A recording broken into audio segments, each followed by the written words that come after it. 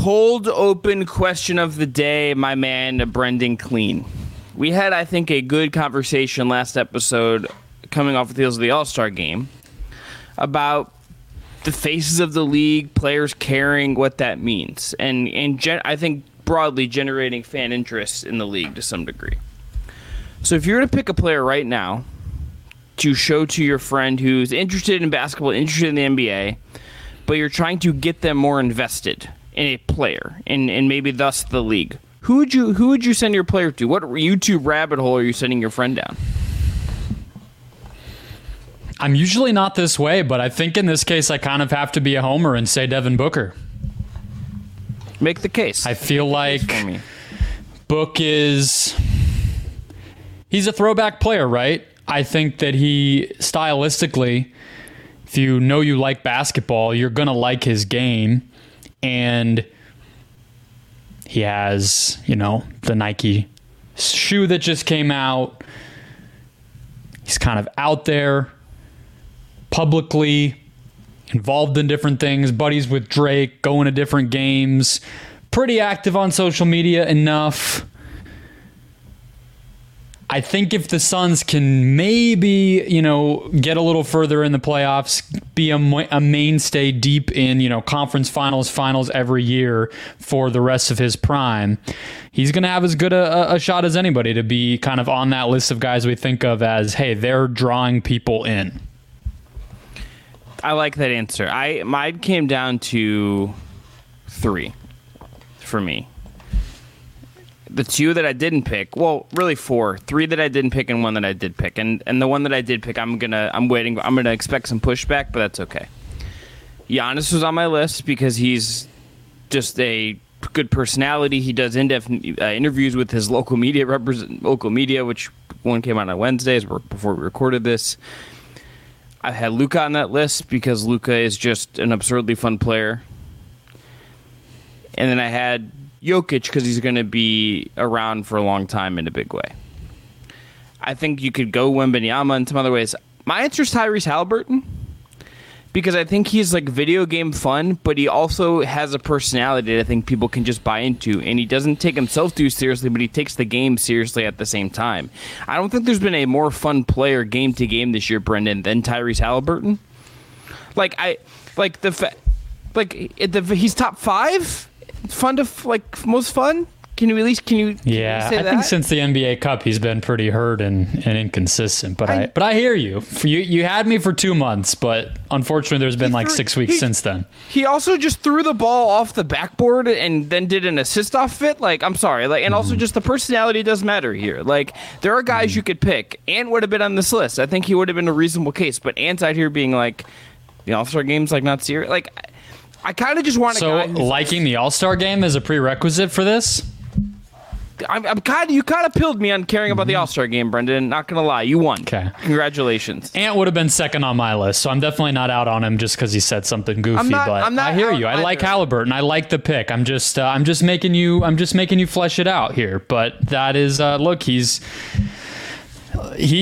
talked with Rob Mahoney early in the season when he wrote a big feature on Haliburton pretty early on, and one of the things they were betting on is that Hallie could become one of the types of guys in this league that attracts talent. And it sounds like Pascal Siakam said no to the Sacramento Kings, but somehow was down to extend, or he hasn't extended yet, but spend the next several years of his career in Indianapolis. And I think the main reason why is Tyrese Haliburton. So he has that type of magnetism. I think you're absolutely right. I think he's also just, the health thing is fair, but you need to pick someone who I think is fun, and the way they play is fun. And there's certain guys that are great, but would we say that that there's certain guys that it's Giannis is incredible, but is he always the most fun to watch game to game? I think sometimes no.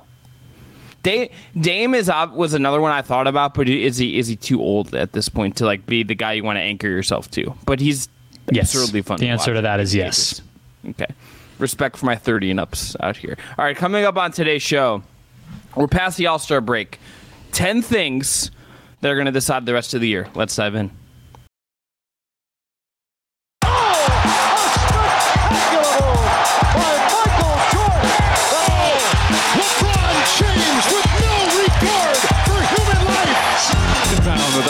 body in front of you. Crowder looking, throws it alley. Oh! He puts it down! He puts it down! It's over! And they're trying to say go. Basketball Show. I am Chris Manning. That is Brendan Clean. If you haven't already, subscribe, rate, review on your podcast app and your platform of choice. Follow us on YouTube. Subscribe there. Hit the notification bell.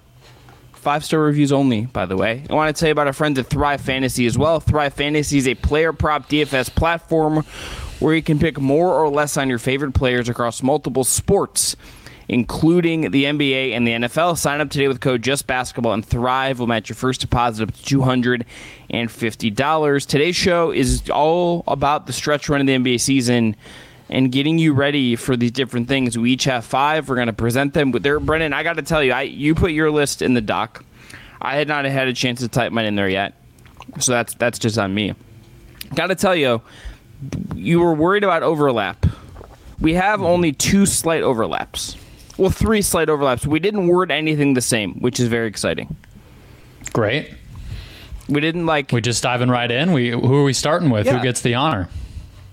I want to start with me. I'm going to be selfish, and I'm just going to ask. It's one related to one you have as well.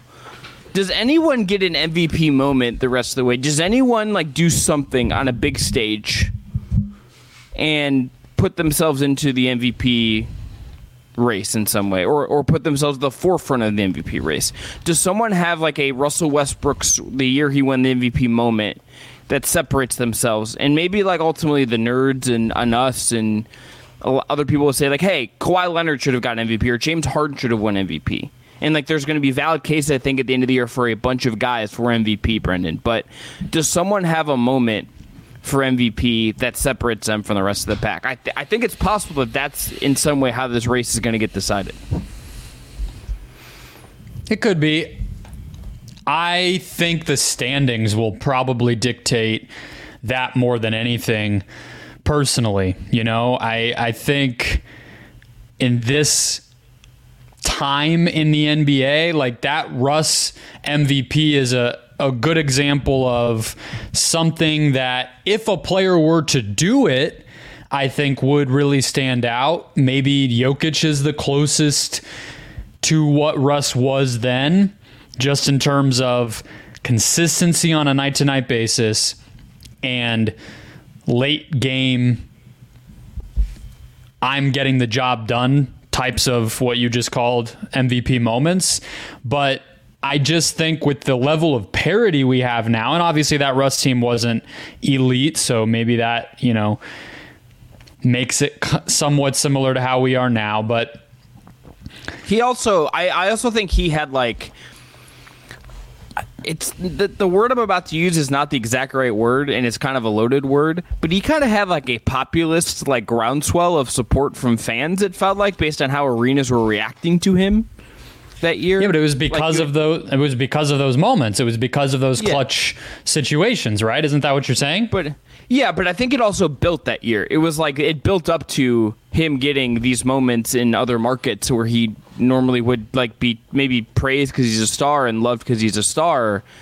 But I don't know if he would have gotten the exact same. I think there was a special set of circumstances that kind of built in a crescendo for Russ in a way that I don't know if there's a one-to-one analogy here within the pool of MVP candidates that could get the same kind of thing. I don't think there's anyone that's a character in that way, in the way Russ was when he won his MVP.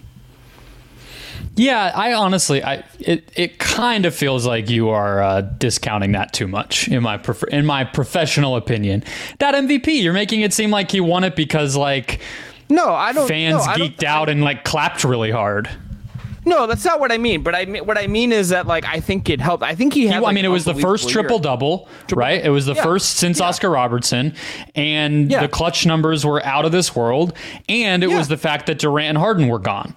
So it wasn't just Durant, all these cool little nights on League Pass. I know. Yeah. I know. But I think they're also I'm saying the component of it was that I don't know if it's one or replicable is even if pick an MVP candidate you want to have that's like Jalen Brunson has like a run where he like scorches the Cavs in Cleveland in a couple weeks and has like a 40-10 game against Mitchell, and they get the 2 seed, and that pushes him into the conversation in some way. I think there was just some like as great. It's like Russ was great and like historic, and had these things where it's like, hey, Durant left, and he's like said F you to the world. Like there was part of that I think aided him. Like it just does, and I don't know if that's. I'm saying the greatness is there. I'm also saying, is there a one-to-one thing here? Even if I'm saying, is there someone who could have a moment in the same way? It's like an open question to me: is can that be replicated as far as a vibe and energy? Looking at the schedule, in Denver, like that was nuts. To me, it kind of feels like Luka would be, or Brunson. I think those are both two good examples of what could be similar if we're just using that Westbrook year as an example. But I think every year kind of has it, right? I mean, I think Embiid against Jokic in that big Sunday game last year went a long way. The fact that Embiid was able to get the W, I mean, that was a team win. PJ Tucker's defense played a big part in it and everything else, but those things matter. And so Denver and Dallas play each other Sunday, March 17th, ABC, middle of the day game. I would imagine that one would go a long way. I mean, the Mavs have to be a lot better in the win-loss in order to even be in this conversation, but I would expect that one to have some standing here. And again, I think to me it's going to come down to, again, to use the same word, but add an S to it, the standings in the West, especially of really what it looks like. Because, I mean, to me, how surprised would you be if somebody in the East won the MVP? I'd be pretty surprised, because you'd think it would need to be Giannis or Tatum would be the two leading candidates, at least as far as the betting market goes, from our friends at BetMGM. Giannis, the Bucks don't feel like they're going to be good enough or stable enough the rest of the way for him to actually get into that conversation and be a legitimate candidate and win it. And then Tatum is just like not really in the conversation, even though Boston, I think, is widely considered the best team in the league and the best team in the conference at the very least. Yeah, it almost feels like Brunson, if the Knicks were to rise, like maybe past Philly, maybe past Milwaukee, if the Bucks really fell off. You mean Cleveland, not Philly. They're already ahead of Philly. I just mean stay, right? Like finish the season cemented as a top 2 or 3 team in the conference. And yes, Cleveland would have a role to play. Although, again, based off the betting odds, Brunson is already a touch ahead of Donovan. I think that conversation might be swayed by the standings too.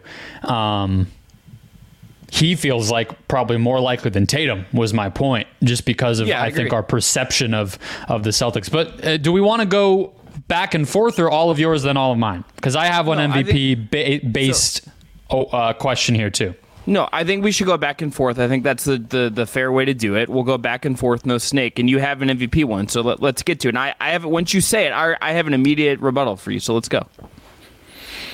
Well, my question is, and I intentionally didn't say his name, and I think you strategically helped me out there, which is Shai Gilgeous-Alexander really going to win MVP? Because I have started to hear on different, content sources, we'll call them, whether that's social media or shows or podcasts or anything, NBA chatter out there, that this feels real.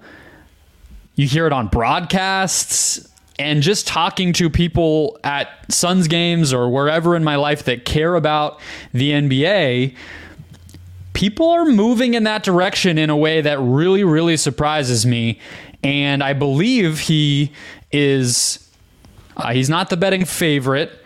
Jokic is, but you look at a lot of stats and Shai is right behind Embiid. So he feels like he might be the front runner right now if OKC was able to hold on and finish ahead of Denver in the Western Conference standings. Is this really where we're headed? My rebuttal to that is, is it just going to be Jokic that wins it? Because he's the betting favorite. I think he's widely considered the best player in the world, or at least among a lot of people considered the best player in the world. His team's the defending champ. It's kind of just the de facto pick in a year where Embiid, I think, would have been the guy, it felt like, if he hadn't had this issue with the 65 games. That just kind of obviously cut his MVP candidacy short. I feel like Jokic would be if you're going to say, if I had to pick someone right now that just feels like the way this breaks, I feel like it might just be Jokic gets in their MVPs in his prime. Best team in the league last year. I think one of the inner-ring title contenders. I just think it might just go to him in the same way I think you're maybe saying it might just be for SGA. Yeah, well, so you look at remaining strength of schedule, right? OKC and Denver are pretty much neck and neck. You look at the net rating with Shea on 10.3 plus 10.3. You look at the net rating with Jokic on plus 8.7. And actually the offensive rating with either of those two players on the court for their respective teams is basically identical. Shea's is a little higher. I think you can have a pretty interesting conversation about what value really is for a player like Shea on defense because he's not a big man and how much you should even factor that in, frankly. But to me, their cases being very, very close. The Thunder, I think, having the reputation or perception as being younger and kind of needing Shea's consistency and giving them kind of a rudder night to night. The surprise, he was our, North Star during this awful rebuild when Durant and Russ and everybody left. That's all on his side. And so if the stats are similar, and let's just say the Thunder are even like a game or two ahead of the Nuggets in the standings when it's all said and done, it'd be kind of weird to vote for Jokic at that point, wouldn't it? I mean, they're literally in the same conference. If one guy beats out the other and the stats and everything else tells you he's at least as valuable, I don't know. I could definitely see it going that way. I think there is also just a vibe within this race, Brendan, where maybe this is a year where new blood does win it.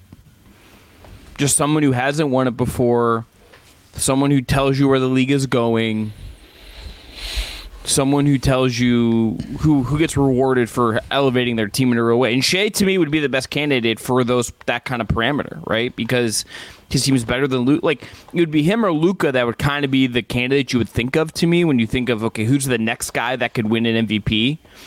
Shea's team's just better than Luka's by a significant margin.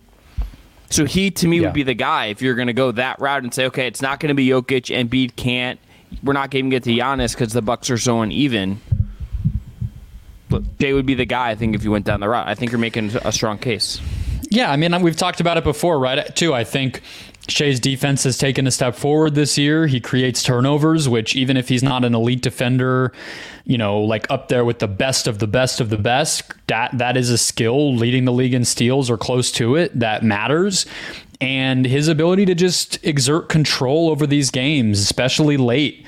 And I don't look at the clutch stats every day because they fluctuate a lot, but when I think of the best guys down the stretch of a game, he does come to mind. I was really resistant to this up until recently, but because of Embiid's injury, because the Nuggets are a little lower in the standings, nobody in the East has really cemented themselves. It feels more and more like a realistic possibility. I don't think any of us would have him as the most valuable player in the NBA, but for the award, measuring just this season, he may well snatch it. It happens sometimes. All right, Brent, I'm going to give you a choice for my next one. Do you want Eastern Conference or Western Conference? Let's go to the East. We've talked a lot about Western Conference guys with the MVP. All right, this is, I think, to me, the most important storyline the rest of the way for the East. How does 2 through 4 shake out? How does 2 through 4 between Cleveland, New York, and Milwaukee, how does that actually break? What does the playoff bracket at the top of the conference look like?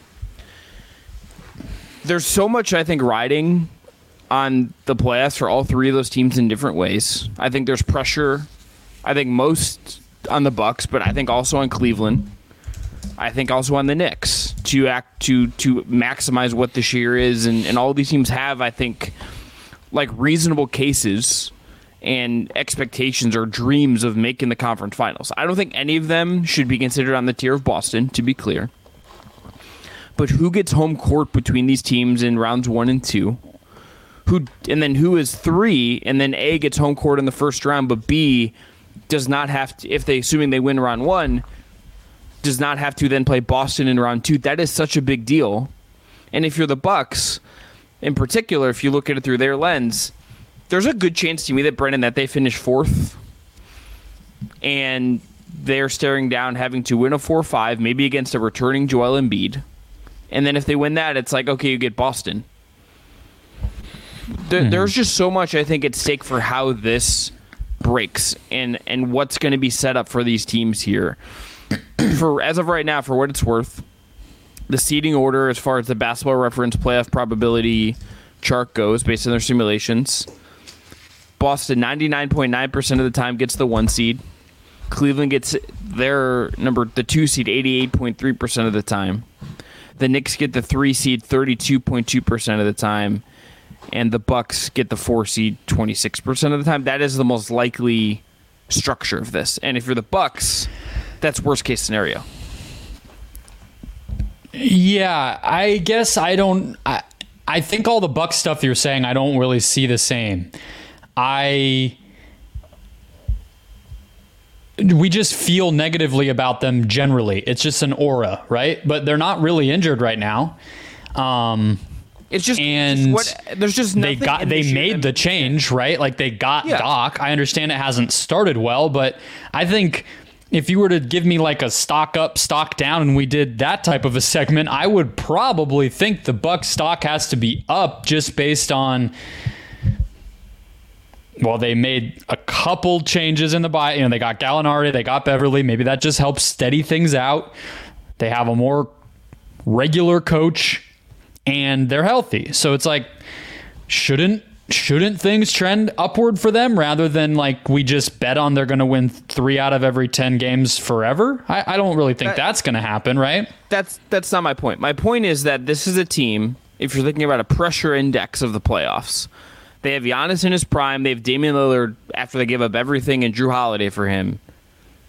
Post 30, you made a coaching change. This is an older team. It's just your season is, I think, more than anybody else in that 2 through 4 range to find out, can you win a title this year?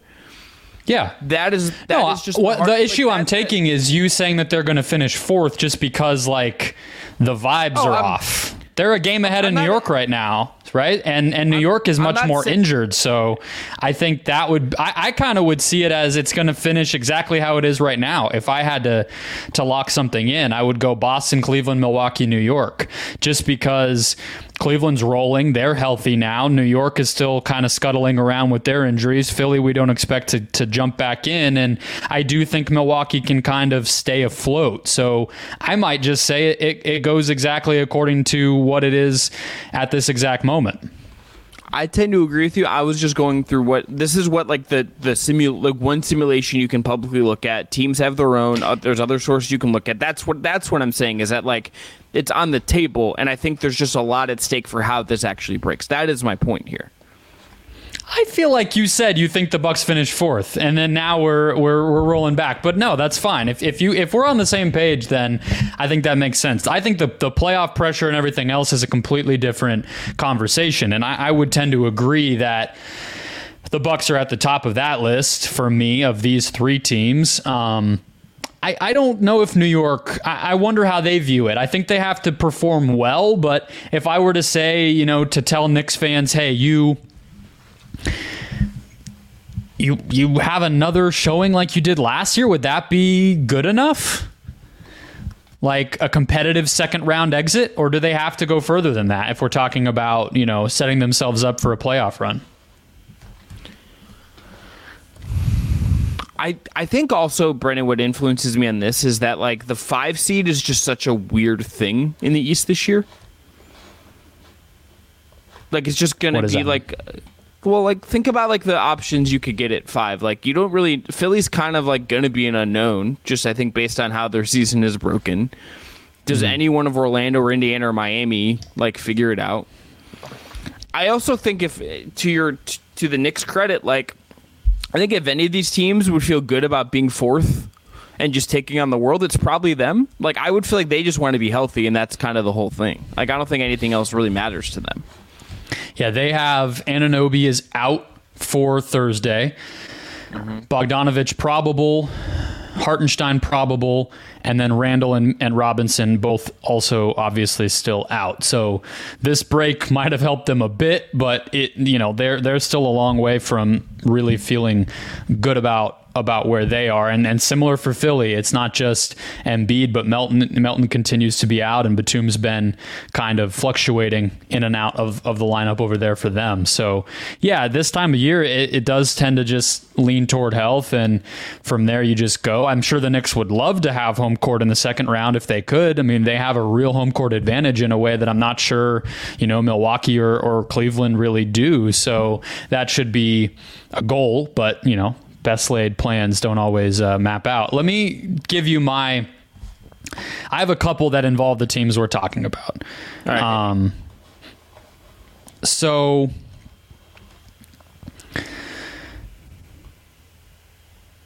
can the 76ers salvage the season? Let's go there next. Okay. Joel Embiid is going to be reevaluated around March 6th. And they seem to feel like he can be impactful. At the same time, you saw Daryl Morey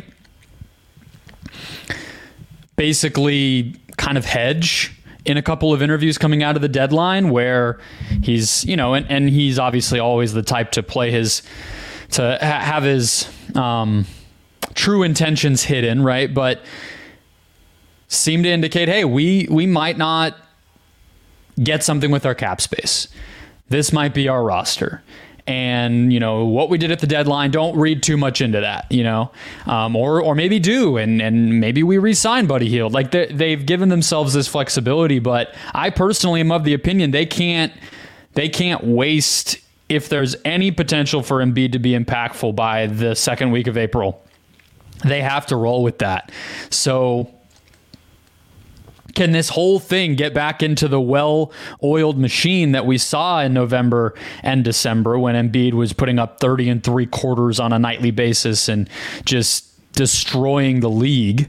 Can they get even close to that? Because that team, I think a lot of us felt like could really make noise in the East, and now it's just a whole lot of uncertainty. I mean, there's no team, Brendan, that I think has more error bars in it for me than the 76ers right now, just because you could convince me a bunch of things about Joel Embiid coming back. And that's kind of the whole thing. It's like, yes, they made moves that I think make them set up to be ready to go when Embiid comes back. They didn't sell off any pieces and prioritize cap space even more aggressively. They're obviously still primed for something in the summer in a big way. But this all just hinges, how far this team goes and how dangerous they are in round one does just depend on what Embiid looks like when he gets back. Does he move well? Is he at his peak? How do they even manage him the rest of the year and rev him up over the course of let's say he comes back March 15th, right? Let's just say he gets reevaluated March 8th. He comes back a week or so later. What does the ramp up process look like to keep him healthy until April and then beyond that, in theory, right? There's just so many things that I don't think we can actually project. We just have to wait to see how it unfolds. It makes them entirely. It makes the question you've asked for me. This isn't good podcasting, and I'm readily admitting that. But I have to just be I have no idea. But that's really fun to watch as a fan, and for us to figure out. It's absolutely going to be his first game back. I will be glued on, assuming I am home or. And don't have something going on, I'll be glued to my couch just seeing how he looks, because Lord knows. I appreciated the caveat that you can't watch TV if you're not home. I think Tyrese Maxey to me is the other part of this that is interesting, because he has really shown up in the playoffs. He is also ready, I think you would have to say. This season, as much as it was about Embiid dominating and then Embiid getting hurt, it's also been a bona fide explosive breakout for this guy. In his first 2021 run, he was a bench player, but the past 2 years, he has 38 in game one of the Toronto series 2 years ago. That's with Harden on the team. Obviously, Embiid was hurt in that series. 34 in game two of the second round. last season has 5 games of 25 plus points across 11 games in the playoffs, and has a 60+% true shooting. So in 2 years ago, and then 55 last year. And, this season picked up right where he left off. And, again, 20 points per game, upped his 3-point shooting, never turns the ball over, and assists are almost double. Like, this guy is a star in his own right, just made an all-star team. So that part of the equation, I think, is also important, right? You got to keep developing and feeling out the rest of this whole roster. And Morey can talk about, well, we may re-sign some of these guys and this and that, but you kind of want to see Batum and Buddy Hield and this version of Maxey and even Kelly Oubre, for all I know, Kyle Lowry, who's now part of this whole thing, rather than just going into the summer with the same confusion you have right now. So I guess I hope that Embiid can at least be on the court, but to your point, I mean, what he will look like by the time we get there is anybody's guess, and it kind of always is, unfortunately, with this guy. Even if he had never had this meniscus thing, we would have gotten into April being like, how's this going to go? That's just the Joel Embiid experience, so there's really no way to predict and project no matter what, but they got a lot riding on it, so hopefully they can, again, use that same word that I said in the question, salvage this thing. It makes me nervous for him, honestly. It's just there's no player in the league right now where I have this palpable fear that things could just go abruptly wrong in a real way, It's been 10 years of that feeling, the pit in our stomachs. Yeah, I don't disagree. Yeah, and he is I think long been number one on the list, Brendan, of guys you just expect to have a playoff moment at some point. And maybe now I'm just getting to the point where I'm scared that injuries are just going to rob us of him actually getting to have that. Yeah, we'll see. I mean, I think it's a good thing, right, that his reevaluation date is a month before even the end of the regular season. So even if he, gets some scans done, whatever, that day or that week, let's say, and he's not fully ready, and there's the ramp up and everything else, and maybe he doesn't even play the rest of the regular season.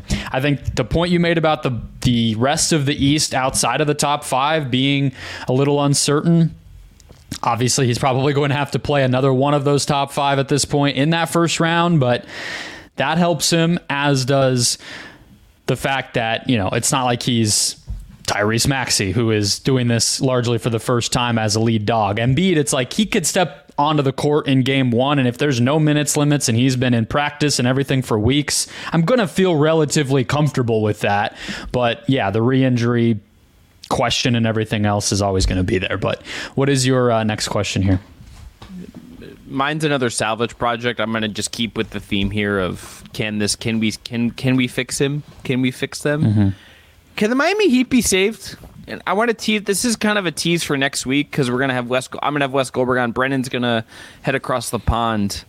And Wes Goldberg, our friend from Locked On Heat, who people have hopefully seen and heard on here before, will be on for 2 episodes next week, and we're going to do an East deep dive and talk about the Heat. But I'm just openly wondering, is there just too much for the Heat to overcome? Terry Rozier's got this knee sprain, DeLon Wright, bringing in, okay. Jimmy Butler's away. Nothing has quite felt right for them this year, even when they've had some things that have broken through, like Haywood Highsmith being interesting and Duncan Robinson adding new layers to his game all of a sudden. This team just ultimately hasn't been very good. Mm-hmm. And there is also this nagging voice in the back of my head, Brendan, where I think about last year, and we had Wes on, and I think we asked him pretty point blank, can the Heat make another playoff run? And he was just absolutely not, and then they made the fucking finals. So it's just there's this boogeyman fear around me.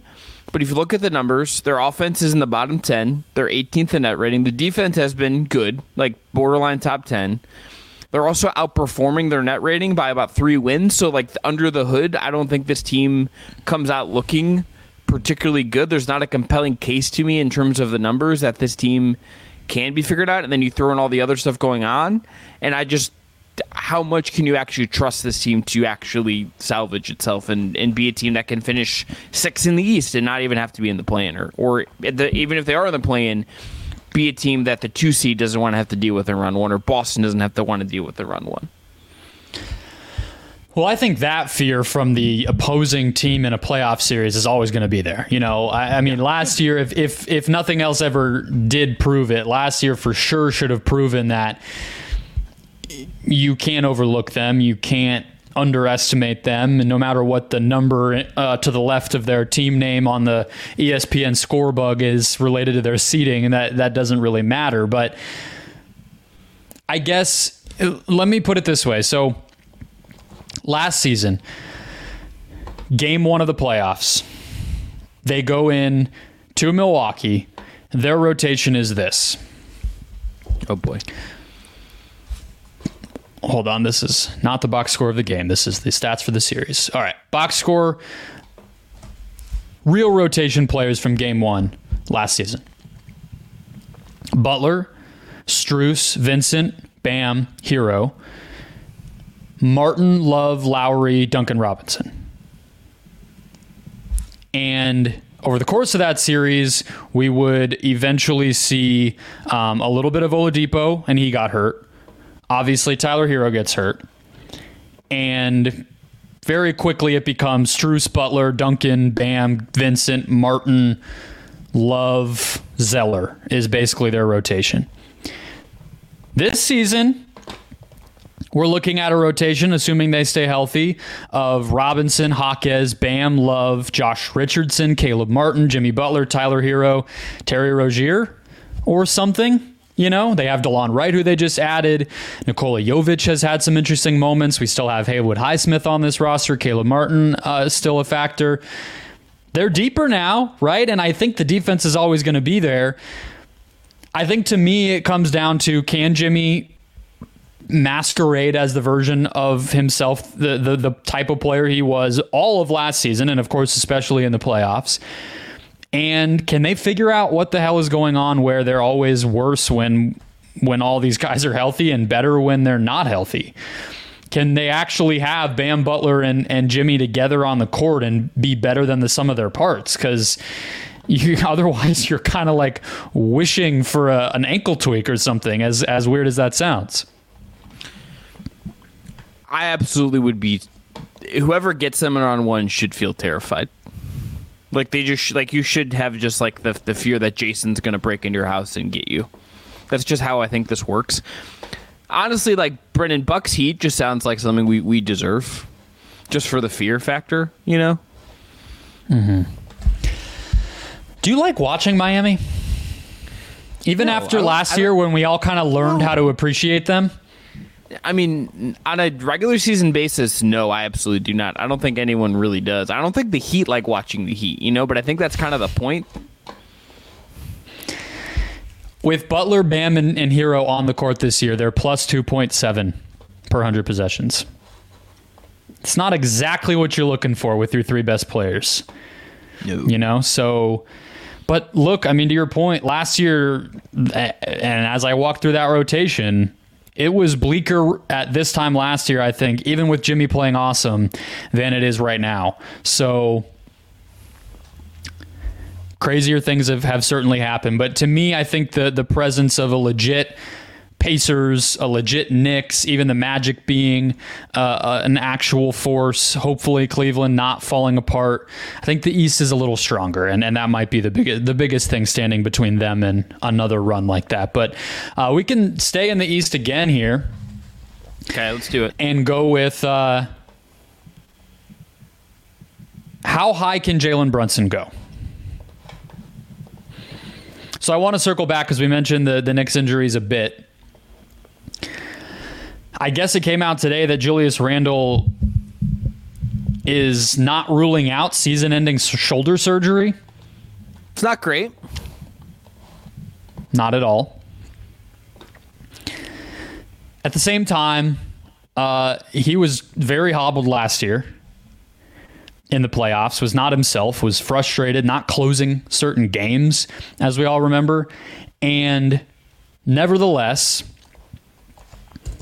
they win 6 playoff games, push the eventual finals rep from their conference to 6 games and really compete well, I think, and then obviously just blow the hell out of Cleveland.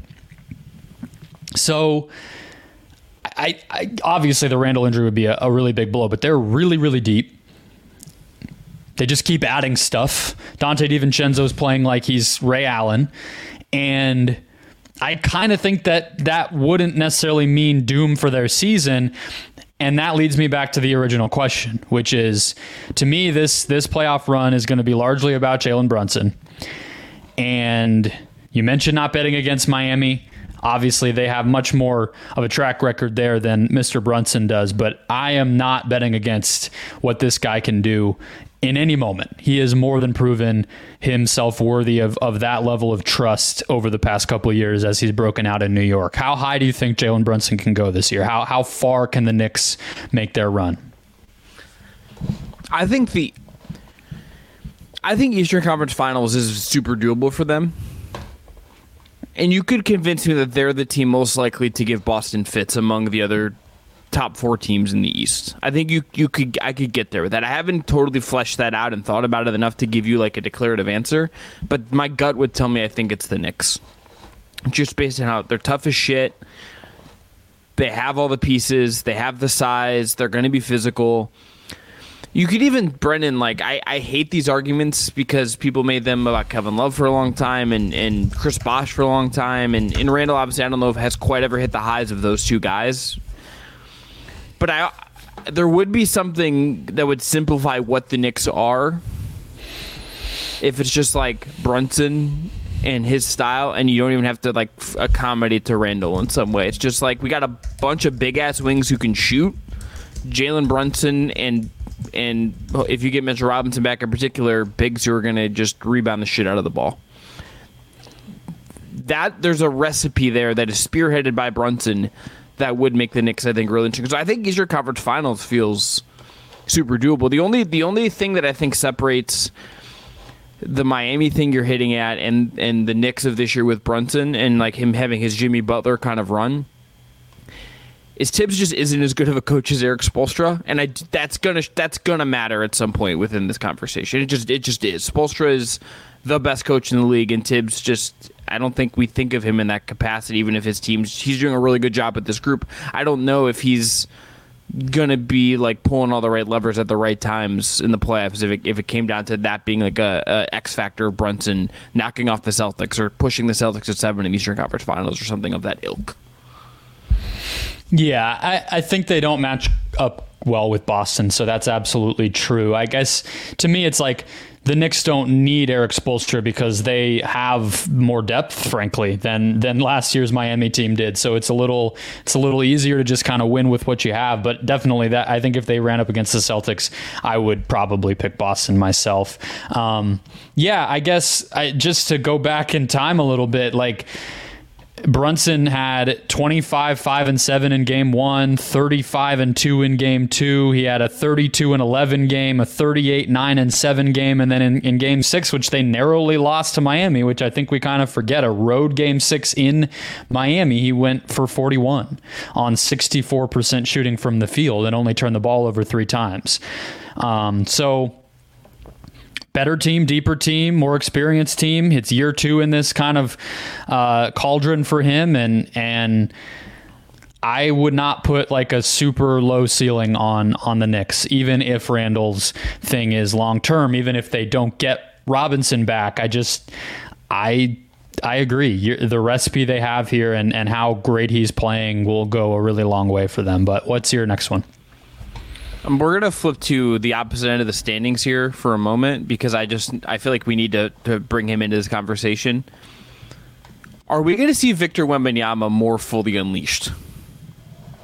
Are we going to see Victor Wembanyama, who has been tapped out at most nights like 28 minutes or so? He's putting up absurd numbers in those minutes. I think he's going to win Rookie of the Year. I think we're headed there. Greg Popovich has had... He said this a couple times, I think, but at least the most recent one I saw was he talked about maybe towards the end of the year, they'll raise his minutes a little bit. and we've seen Wembanyama, I think, grow over the course of the year. He very well could average 20, 10, and 3 assists a game, and if he stays under 30 minutes, the only other player in league history to do that is Joel Embiid. But do we just see him, whether it's minutes, whether expanding his capacity to do things we didn't know he could do? Does Victor Wembanyama just get fully unleashed, and what does that tell us about where he's going? His team is not going anywhere. That team stinks, and they're going to have a really high draft pick. But what does the rest of the year tell us about him and what he is ready to do maybe as early as next year?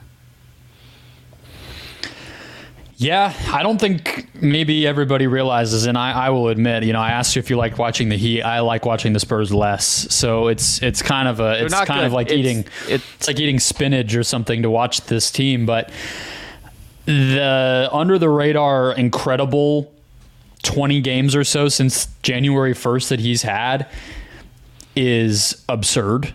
He averaged 24, 10, and 3 on 60% true shooting with a 37 usage in 14 games in January, and the Spurs were 4 points better with him on the court per game on average, which means it's a dog shit team that was actually winning the minutes he was out there. Think about how bad they were when he wasn't, and then in 7 games in February, he's at also 60% usage, 60% true shooting, slightly lower usage, but still 20, 10, and 4 in, as you noted, very, very limited minutes. So the production's there. I think we kind of are, and the efficiency, I think we're kind of like falling behind the Rookie of the Year conversation if we're looking at it as like, well, Chet is kind of,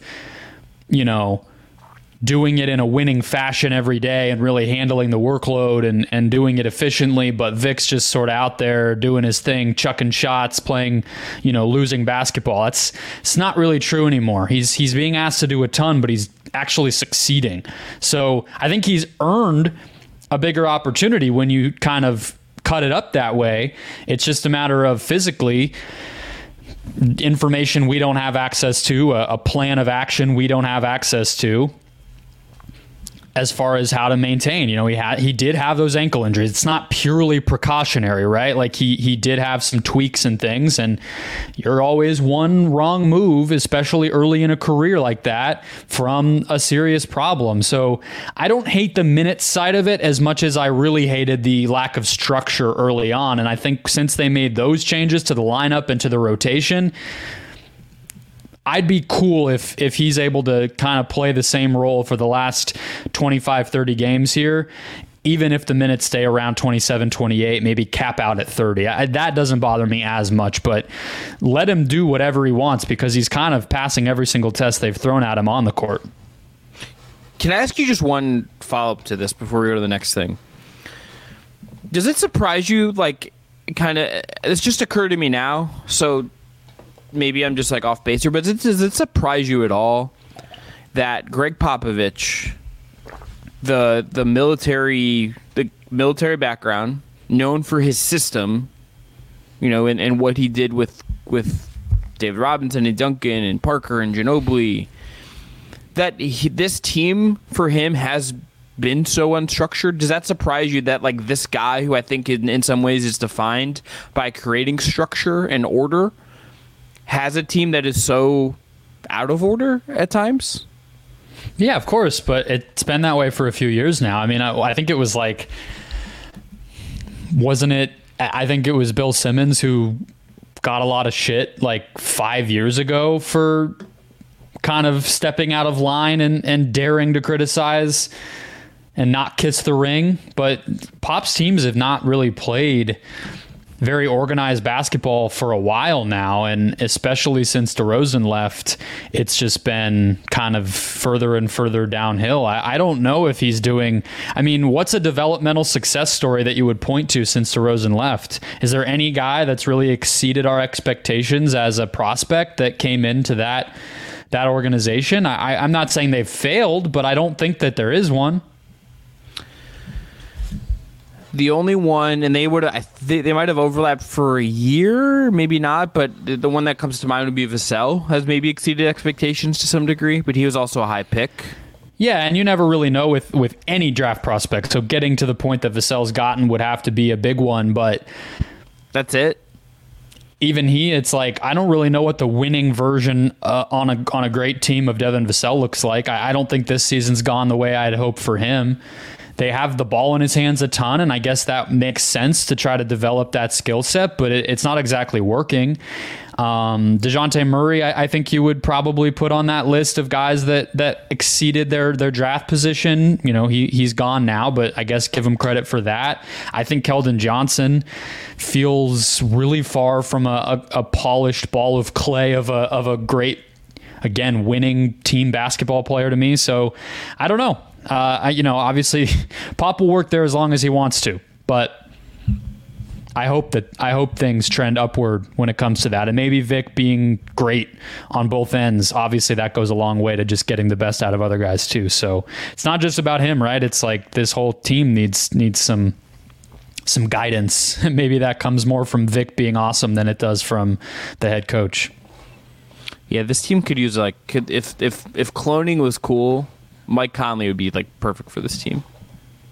And by cool, I mean legal and like possible. It is cool, right? Like lowercase c, whatever. It kind of, the idea of it's pretty sick. But yeah, I don't know how Mike Conley would feel about that. To your point. Yeah. All right. There's no good way to transition. I'd out of that, honestly. Give me your next one. Okay. Let's come to my backyard. Can the Suns avoid embarrassment? Brendan, can I just tell you, I'm already preemptively worried about you. Like, second week of April, after April 14th, like that next 2 weeks, I'm going to just, like, once a day, you might just get a phone call, a little text from me, a $5 Starbucks gift card sent your way, just being like, checking in, bud. Making sure everything's okay over there. Particularly if it's like Nuggets Suns around 1, I'm just going to be checking in. Yeah, I think it will be, is kind of how it's shaping up right now. But let me just start here as like a sub-question within my question. Okay. Do you just think it's stupid to even think of them as title contenders? Because I think there's I heard somebody who put it this way of like, there's really, and it was a Suns fan, and obviously that can be harsher than reality sometimes too, but they were like, there's really no precedent for a team with the season we've seen the Suns have, even with all the caveats you can make about injuries, to be this as a record, net rating, skew between offense and defense. There's really just no modern or ever champion that looked like this. And the season's not over, but are we kind of kidding ourselves to even put them in that group? Because the stats would kind of tell you we are. I don't think we are. I mean, they're 8th in net rating, for one. You know, they have the 8th best offense in the league. The defense is above average, which I think is a win considering the roster, frankly. I think there's going to be... I think they're obviously just that the core of this team is maybe a little more...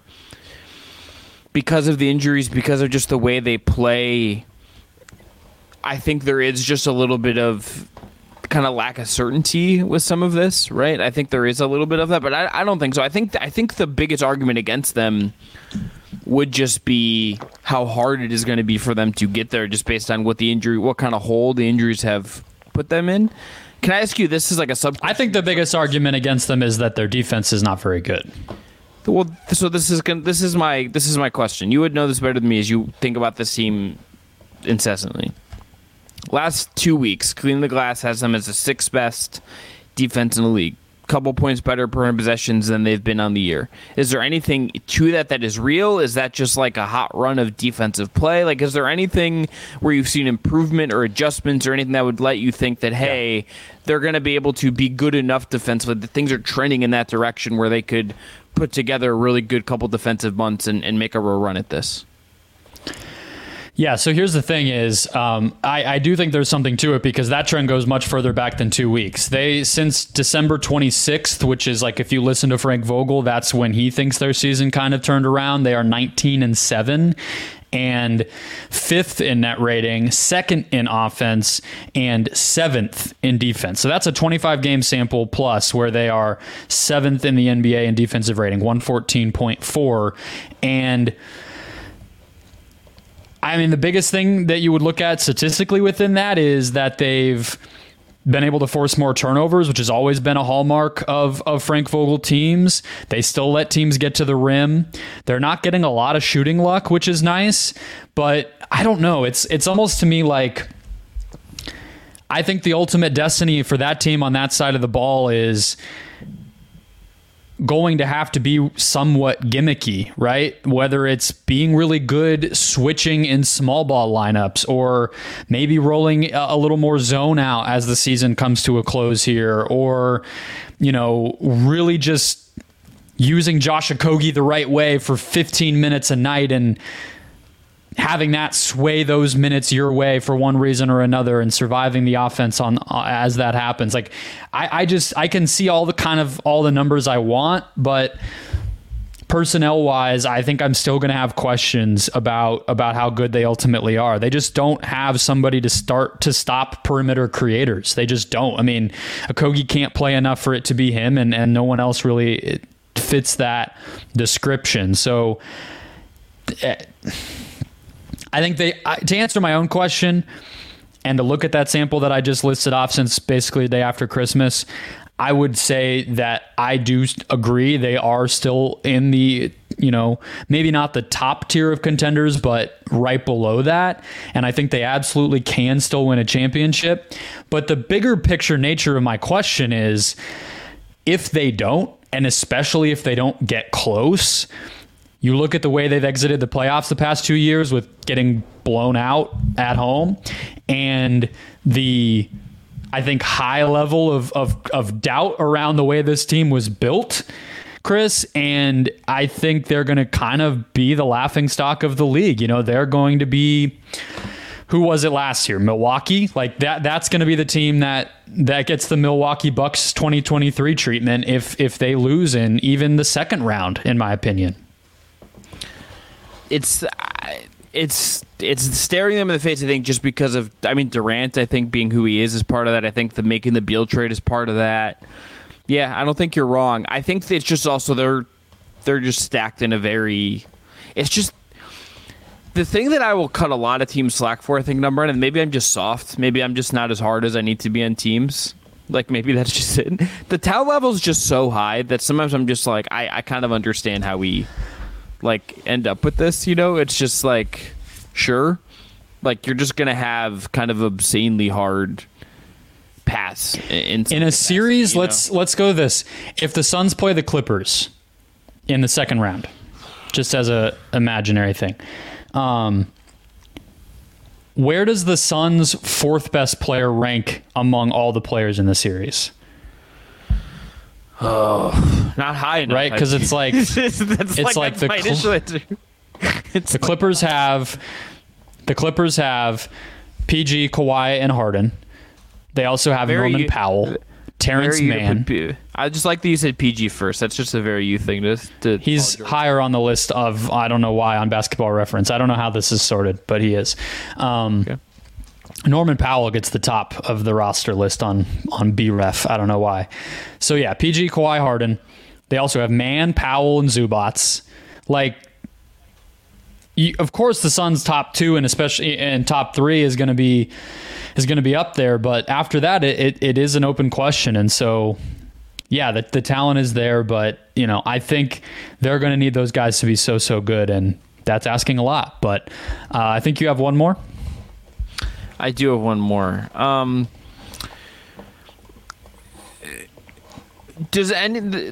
had one that's actually the same as yours, but I'm going to flip it and ask: does any team just push for the tanking race in a real way that is interesting? Like, does some team just punt on the season? I want it to be should we talk about the top of the West? I think we kind of understand that the top of the West is going to be really competitive. It feels like the Wolves are in a really good spot to get the 1 seed. I'm not as interested as maybe as I should be in kind of how that sorts out. But I'm wondering if and I wanted to maybe try to shoehorn in a Lakers. You know what? We're going to do the Lakers Warriors one because I want to put LeBron in a quote. That's good for the SEO. What happens with the Warriors and the Lakers this year that sets the stage for what comes next for those two franchises? what does the rest of the year with LeBron, let's say, and they finish in the play-in and lose and just are kind of blah, what does that mean for him and his summer? And what does whatever the Warriors who are surging, who are showing us something, where do they end up? Do they have something in them, or do they also like end up losing in the first round and end up in a weird like these are two of the prestige franchises with prestige all-time great players that are facing really uncertain futures in varying ways. What does the rest of the year dictate for them as far as what comes next? Yeah, let's just combine it then. To answer your original question, though, I think a lot of that gets decided at the deadline. So I'm glad we pivoted off, because I think those were just going to be the teams. We know who it is already, who's kind of punting. But even before the deadline, I think Houston and Utah are my answer, right? Like they kind of decided, hey, there's no need chasing 10.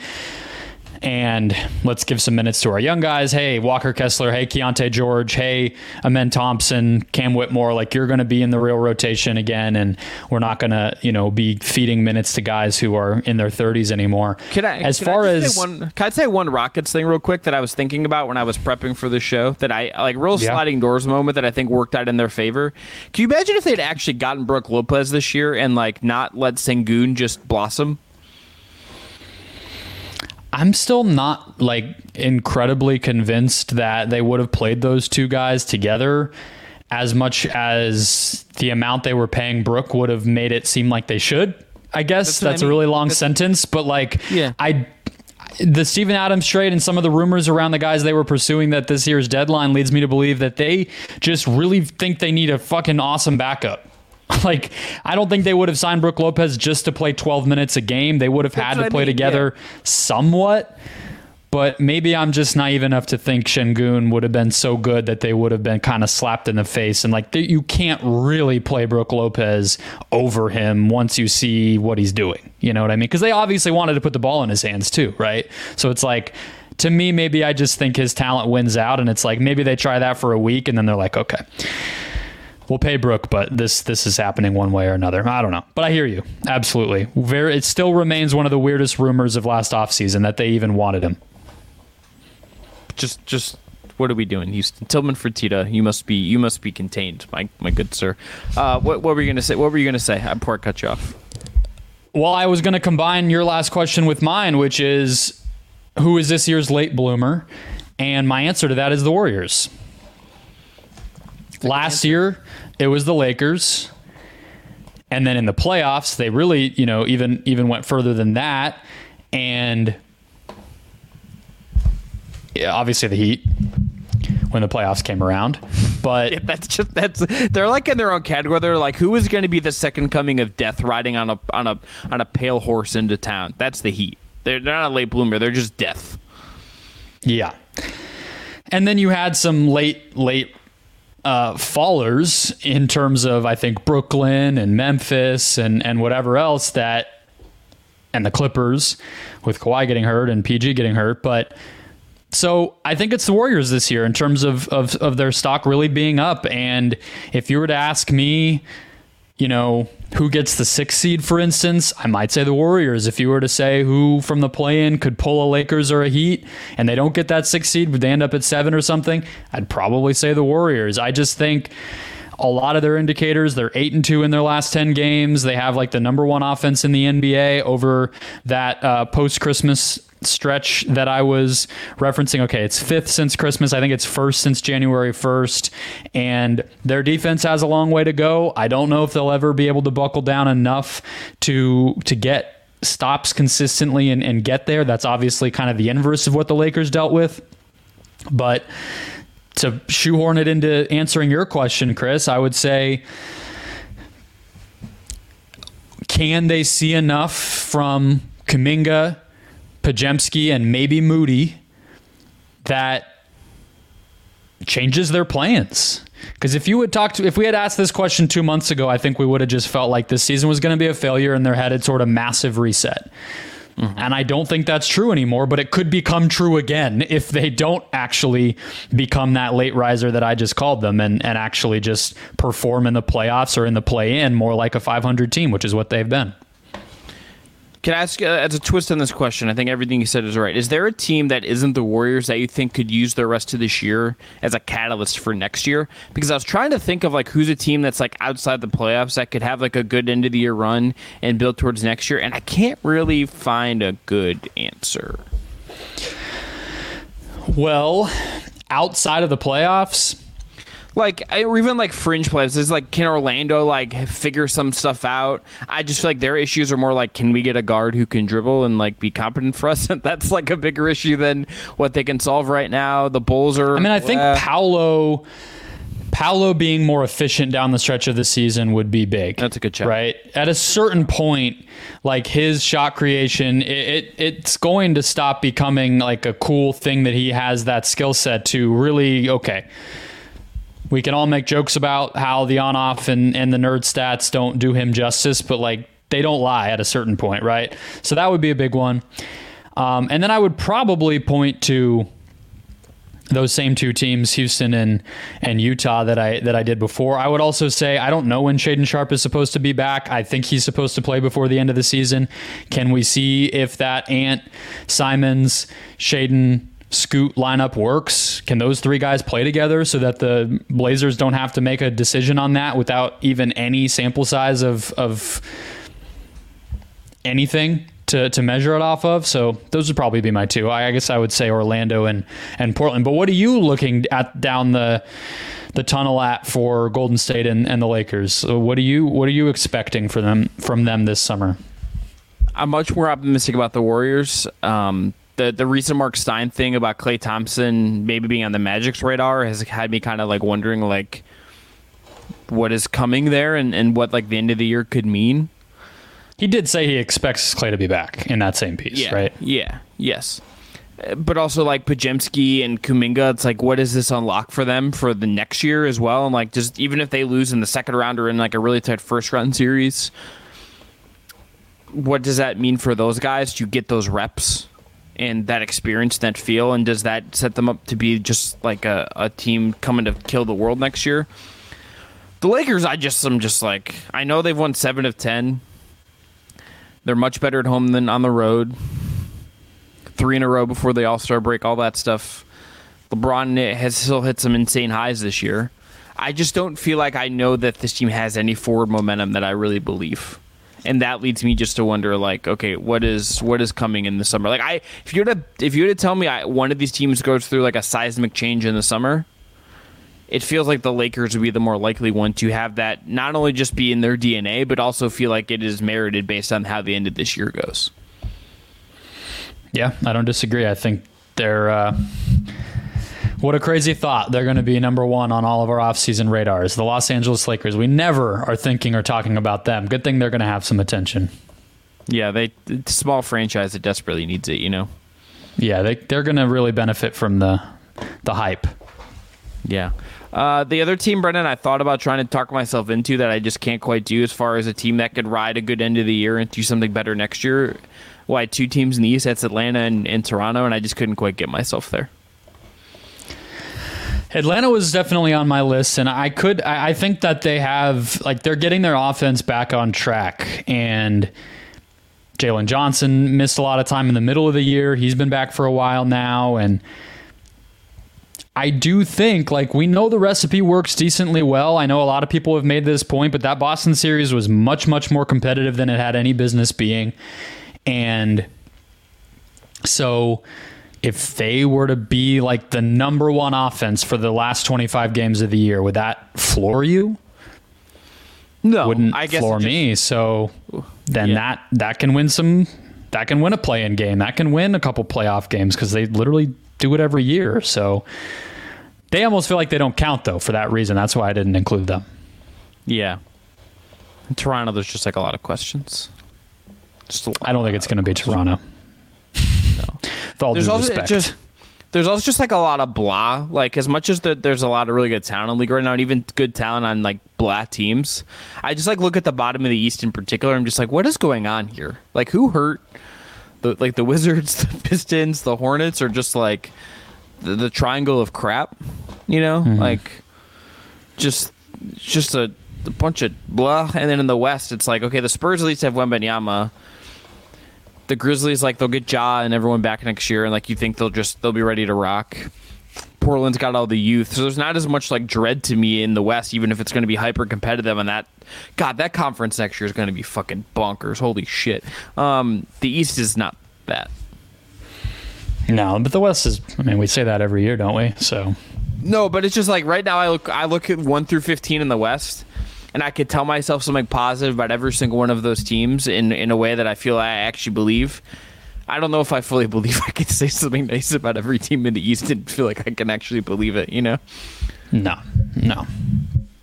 It's tough times. Remember Marcus Sasser? Pistons really had a moment there with that at least. All right, we're going to end there on Marcus Sasser. Can't believe I did that. Brendan, we're going to miss you. I'm going to miss you for a week.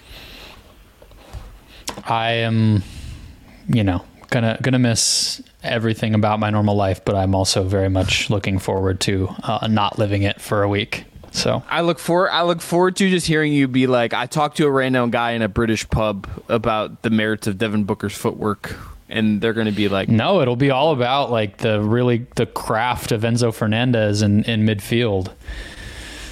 I won't be bothering anybody with hoop.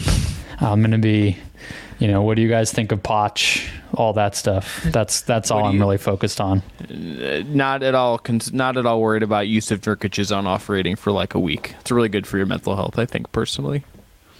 Yes, because the games also take place in the middle of the night there. So even like I'm literally boxed out of being able to care, even if I want to.